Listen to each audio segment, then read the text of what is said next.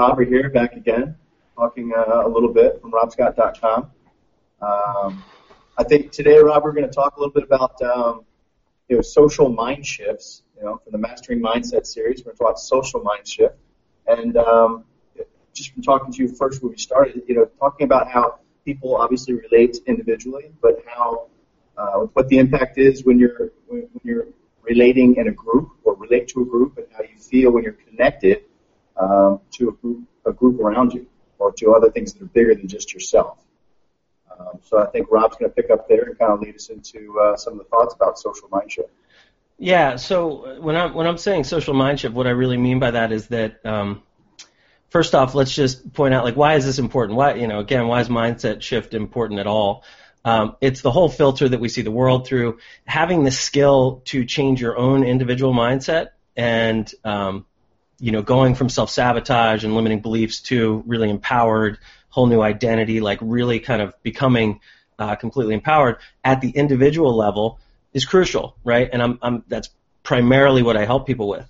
But there's this whole second narrative of what is the social, and by social I don't even mean just one little group. I mean humanity. I mean culture, right? Different cultures have different assumptions, different lenses that they're looking through that create these base assumptive truths that don't necessarily get challenged.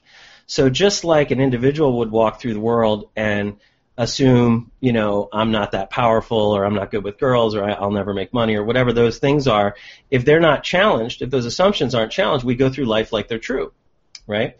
And what I'm suggesting is that socially we have these massive kind of base level assumptions, like assumptive platforms, if you will, that then all our thinking fits within that assumption as if this thing is true. And it would be a massive shift for humanity if we were to change some of these assumptions. And I mean the big ones, and we'll talk about the biggest ones especially. But this ability to change the narrative, to become aware of what they are, is really important. To learn how to challenge them is really important, and then to learn how to write new stories. And not to go too deep down the rabbit hole before we get into more meat of this, if technology today, but we're definitely going to talk more about that in the future. It not only is it changing everything, that might be the biggest understatement in the history of words, right?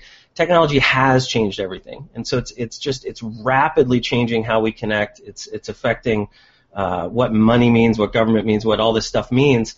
And so the fact that we can all publish, the fact that you and I are sitting here talking and sharing ideas, with people for free.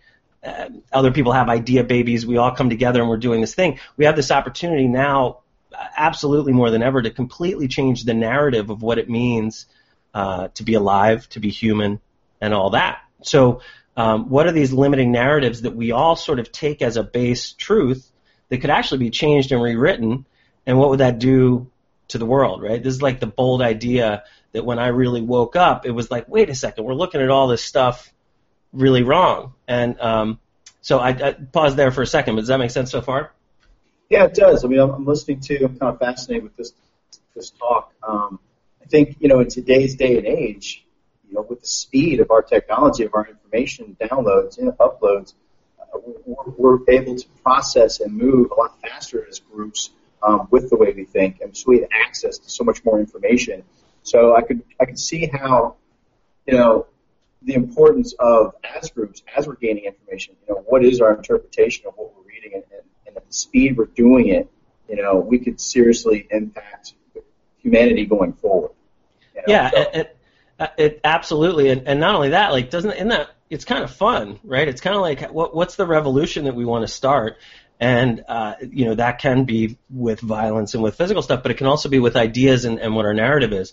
If you don't have access to a certain language or a certain description of what something means, it literally doesn't kind of enter your consciousness. So mastering how we're talking about stuff and how we are sharing our informations and what things mean, it changes the whole game. So, one of the things, changing our own mindset is this huge advantage for the individual, right? You can take somebody who's been a failure and turn them into a massive entrepreneurial success. You can turn an athlete into somebody who's maybe had the talent, but every time they show up, they they can't perform, and you can turn them into a gold medal winner, right? So shifting the individual is massively important. But with what we have today, there is individual and there is the collective. This is this kind of like singular idea, and then there's group idea. And I think as people, we obviously need that group connection. We need to be more part of something more. You see in all the different religious beliefs, political beliefs, people need to feel like they're part of something. My idea is good, and oh, by the way, this guy believes it too, so he's with me, so we're all a group now. And the power of that. I think as human beings, I think there's an inherent need kind of, to be part of something bigger. Is that correct? Absolutely, yeah. It's not even it's absolutely a need. It's more than a need. It's not something that we could even be without, right? Like part of my mess of being homeless was through this kind of delusion that I could leave society. You can't leave society. You can't. There's no example of somebody like living alone. We're much more like an ant colony. I mean, if you try to leave society, you're now a loser over there, right? Like it's not. All of the joy, all of our emotions are related to how we feel about others and what's happening, right? All of that. We're societal creatures, and we're much more like an ant colony that has its own. The ant has a certain amount of life to it, but the ant colony has a certain amount of life to it too. And so if we look at our life, we very much are gravitating at this level of individuality, but we're a part of a much larger whole that our consciousness can actually expand into and tangibly feel more, right? People that are more empathetic, more deeply spiritual, all that, it depends on what level that you think of as me, all right? And this is an interesting, I didn't think we'd go here today, but this is a great discussion really quick. There's us against them. There's this core, what is me and what is not me, and this is literally how big is our identity, how large do we self-identify. So a normal child doesn't have any identity when it's born. There's no me and it yet. It's almost like just instinct and everything is food, and I'm putting everything from my foot to milk to whatever in my mouth, right? And then a child starts to get a sense of self, and it's like it's this big no stage, and there's this important individual forming. And then the next identification is family, right? Like my family's me. Yep. So if you go to school with your brother and someone punches your brother, to a little bit of a degree, he's punched you, right? There's a bit of an identity with, like, that's my family. And then the next one, you'll see in inner city gangs, this is an expansion of consciousness, by the way. The inner city gang that joins, the Crips, the Bloods, whatever, where your identity is, it's this 2 blocks. This is us and them is that. They're not a part of the local, mayoral concern. They're not a part of even necessarily America in the same way that they identify deeply with, this is my 2 blocks. You mess here, you're messing with me. And so there's this us and them. The average kind of place that people in our culture get to at this point is an identity of nationalism. And it's so strong that we can get people to sign up to go give their life to defend the idea of a nation. Okay, nations are ideas; they're nothing more than that. That's a big statement. Of course, there's a lot of complexity in what they are, but really they're ideas. Like we draw those lines, and they're done through agreements and power and money and all this stuff to create what a nation is. But they're changeable. We see them change all the time. Nations change names, they change borders, people through wars and everything take people over. But this idea, if we identify with it enough through our story, I could feel like someone's killing Americans. I'm in there, right? Give me a gun and let's go. And so that's this us against them. The next spiritual evolution of that is all of humanity, right? Now it's like, wait, that guy, just because he's from Afghanistan or wherever he's from, that's my brother. He's a part of the human race. And the fastest way that would happen, the fastest way that we would pop out of nationalism would be if like aliens landed on Earth, right? If aliens landed on Earth, humanity would band together so quickly because there'd be a new them, right? There'd be a new them.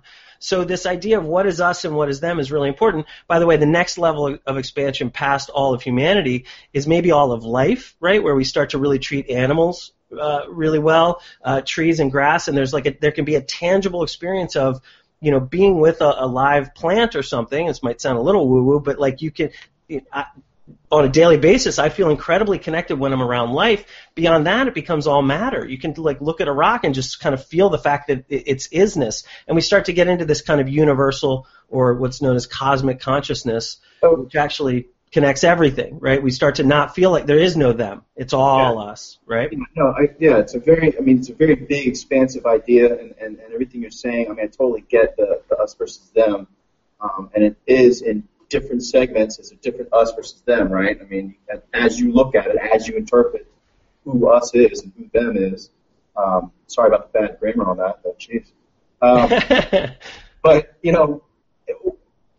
I get why we're talking social mindset. I get why it's important for us. But what? I should say to you, what is it that what is it we're trying to bring out of this conversation that someone who's listening can kind of attach to and say, this is something I can do with this. Yeah. So that let's not get quite to the how, because that whole last idea was kind of a tangent, right? I wanted to talk about, and really all I'm trying to do is tickle ideas. I think as we change the narrative and we talk about these ideas, if you can feel them inside and they make sense. No, listen, dude. The other day, I was posting something on one of my pages, and it, as I was writing about it, the concept of you and I just talking. You said in one of your talks that awareness is curative. And, obviously we're all working on different things, and just talking about stuff is bringing awareness in my mind to the things that we're talking about. And, I'm looking at our videos, I'm kind of pulling some nuggets out, and as I keep looking at and listening to them, I'm becoming more and more aware. So, even when you go on a tangent or we're talking about this, social mindset, it's bringing awareness to thoughts and ideas, and that's why I love doing these talks. Awesome, dude. Thank you. Yay. All right. That's so cool. If what I wanted to talk about today is this kind of base assumption, and so what I was just talking about there's this evolution of consciousness that happens in the individual. It also kind of happens in the collective. Okay. By the way, a lot of this thinking comes out of integral theory and Claire Graves' model. I'm hoping that we talk a lot more about those later, just to get them more into the mainstream and have more people. We've got lots to talk about. Yeah, it's almost like the endless conversation. I love it. So. But we'll try and wrap this up and really make it tangible and useful for people. What I want to really call out today, or what I was dying to call out today, was that even in our own life, that there's this base assumption, right? That almost like awareness of what? Awareness of some limit. We can use our emotions to kind of feel that. We go, oh, I'm nervous. Oh, I feel jealous. Oh, whatever.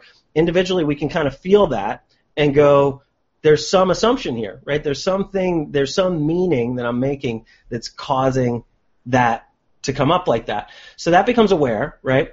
And then we got to go back and say, well, what's the assumption I'm making? What is the it's true thing, like I'm a loser or I'm not good at money or whatever those are, right? How do we then edit that and alter it, okay? And what I'm saying today is that socially we have those two. And they're even more invasive, and they're more in the truth or in the background, because everybody's in agreement about them, right? So in my own life, I might have friends who are like, well, that's crazy, you're going to be great at that, or whatever. Like, people might be talking me out of or kind of inspiring me to do a bit of a different thing. But socially, I might think differently, and the whole world might come and say, no, you're wrong, right? This is how it is, and you're wrong. So let me just throw one base assumption out there that we're all making, okay? The one base assumption, and everything's based on this one. This is a big one. Like, and if I could dedicate my life to one change, this would be the linchpin, maybe, right? We're all separate, okay? So the idea that we're all separate is true. It's provable in a lot of ways. And so there's two important nuggets to kind of unpack from this. One is we have to gain the ability as humans to hold paradox. And there's a whole other talk on this probably. The ability to hold paradox, and by that I mean realizing that truth isn't as simple as just yes and no, as just binary, as just dual, in that duality sense of absolutely. Yeah. It is that. And we're noticing this. Our political problems, our parenting problems, all our problems are much more complex than that, and they have levels of truth. And so all truth is partial. When we're actually describing something, I'm taking a perspective on it, I'm making a certain meaning, and I'm making some declaration of that to myself and to others, right? So when I do that internally, that's my own individual meaning. When we do that through language and our marketing and what the government says and all that, that's us doing it through language and socially to the bigger collective kind of mind, right? So this idea that we're separate makes sense. At a certain level, it's absolutely true. There's no question that we're separate, right? I'm not you, Jeff. I can't see from behind your eyes. Like, we're separate. That's true. But it's not the only truth. And so we're also connected. We're also all sharing breath. We're also all like flying around on the spaceship that is planet Earth. We all also are trying to work toward our own best fulfillment and the best fulfillment of those we love, and hopefully we love more people and we love everybody, and we're hoping for the fulfillment of everybody, right? Yeah. And so what does it change, right? And now our science, everything, all our language, all our science, everything is based on this idea that we're separate. What if we were to change the narrative, not making some crazy argument that we're not separate, right? We are separate. Let's own that. But let's transcend and include the idea that we're also connected, okay? And if I think about it, if I go to a party and I feel like I'm separate, right? I feel like I'm not a part. I feel like these people might be villains. What changes at the party? I don't feel as happy. But if I go to a party and I have the narrative of I'm connected, right? These are all my friends. These are all my family. Totally different experience.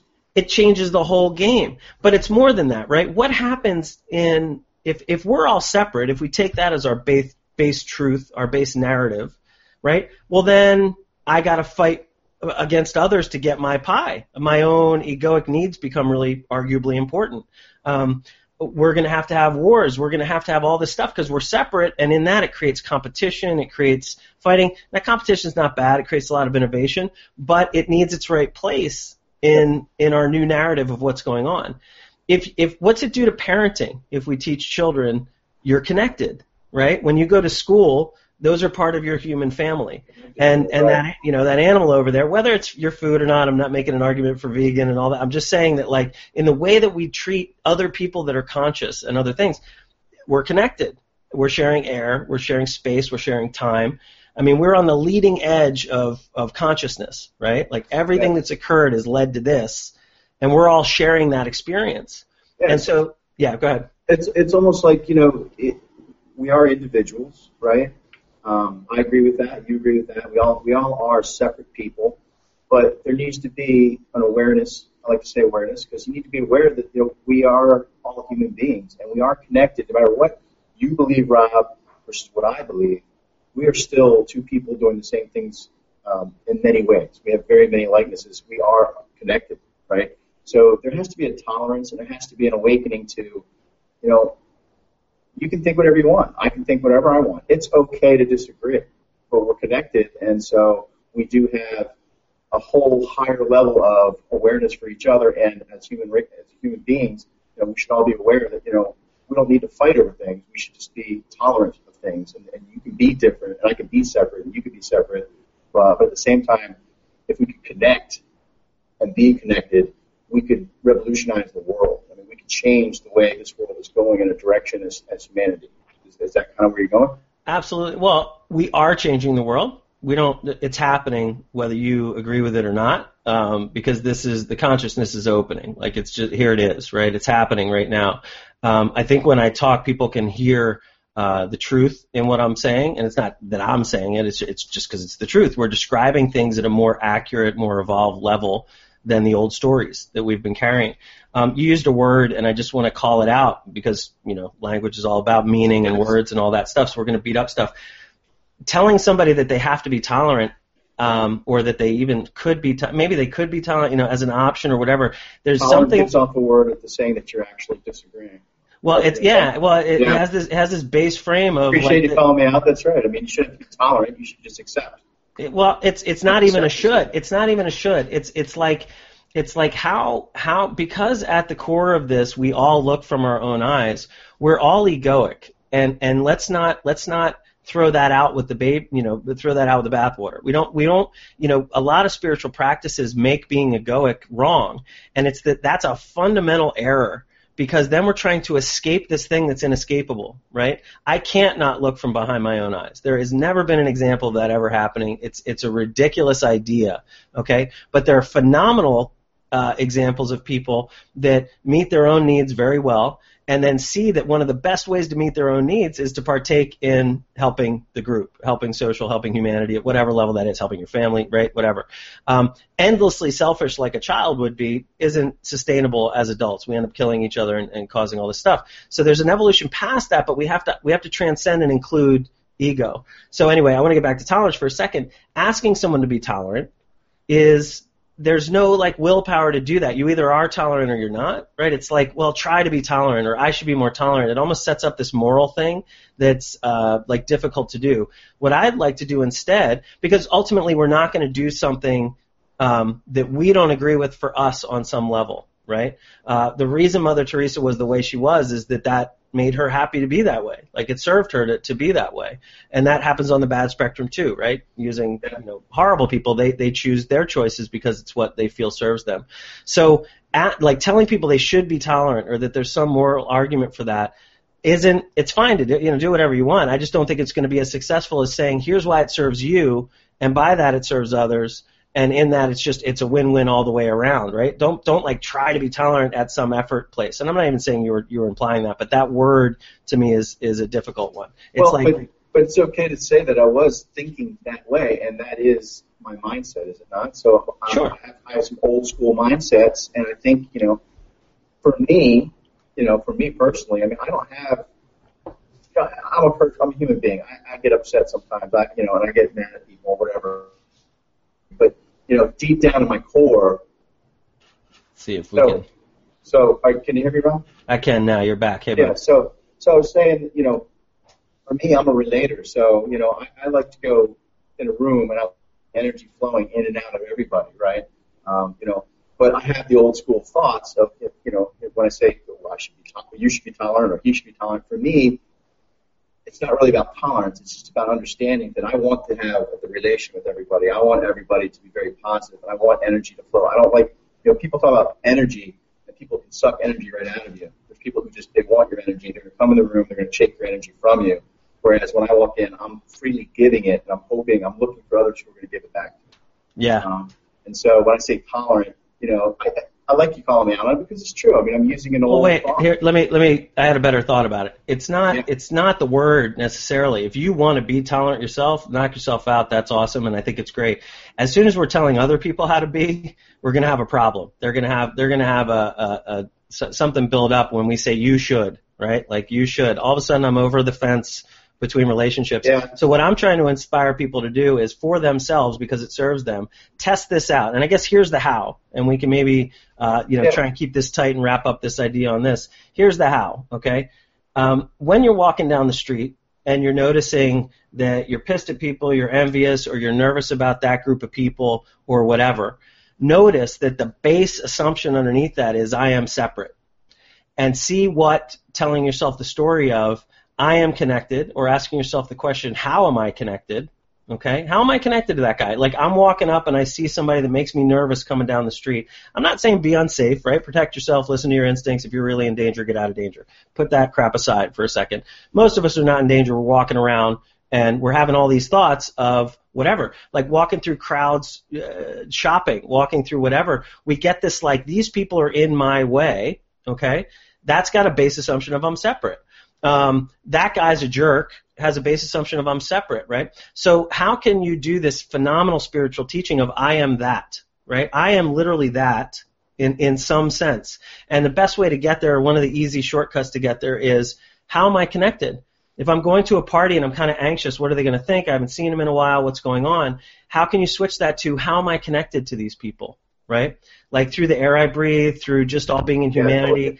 In whatever way you think about it, in whatever way your brain answers that, well, I work with them, we're all experiencing this, going, if you go to a Christmas party or a work party or something, and it's like, how am I connected? And, I'll challenge anybody who's hearing this idea, put it on your calendar to try for 7 days as often as you can to remind yourself, I'm connected. I'm connected to all the things that frustrate me, all the people that I'm scared of, all the people. How are we connected to people we're at war at? At war with, right?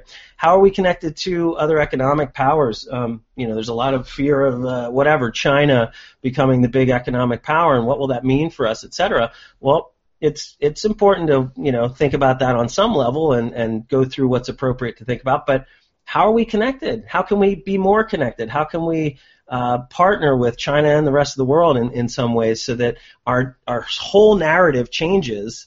Right? And what would that change if teachers were teaching that to our kids? What if parents were healthily telling everybody, worry about yourself, teach yourself, but we're also connected. And how were you connected today and what happened? If that became our base narrative, and that's where our science is going too, right? We're seeing more and more, not to bastardize quantum physics, that gets thrown around, but to a great degree, we're starting to see at this very, very deep level, right? We're connected, and how's that affect things? Does that make sense?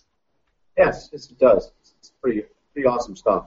Awesome. Because it's I'm sure it's going on in everyone's heads. They're always thinking of how they're not relating or are relating to a group of people or a larger group of whatever, of humanity. Yeah, cool. Yeah. So why don't we wrap it right there? There's the challenge. We talked about a lot of stuff, right? We talked about levels of consciousness, base assumptions that we make individually and as collective.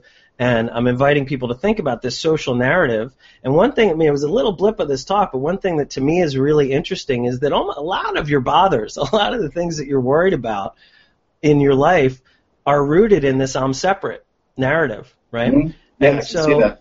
all of our science, our economy, everything that we're doing is based in this human story that we have, that we're separate and that's the final truth on it. And the reality is that that's true, but it's not the only truth. It's a partial truth, and there's also the truth of our connection. And as we talk about that, as we think about that, as we do, it's going to change your business, it's going to change your life, it's going to change how you're an employee, a parent, the whole nine. It changes the whole game. And so I want to challenge everybody. I hope it's inspiring enough to give it a shot. Spend a week or so just trying to habituate it, and then see if it changes your narrative. If you bring some awareness to what's going on, and taking the jump from we're separate to we're connected.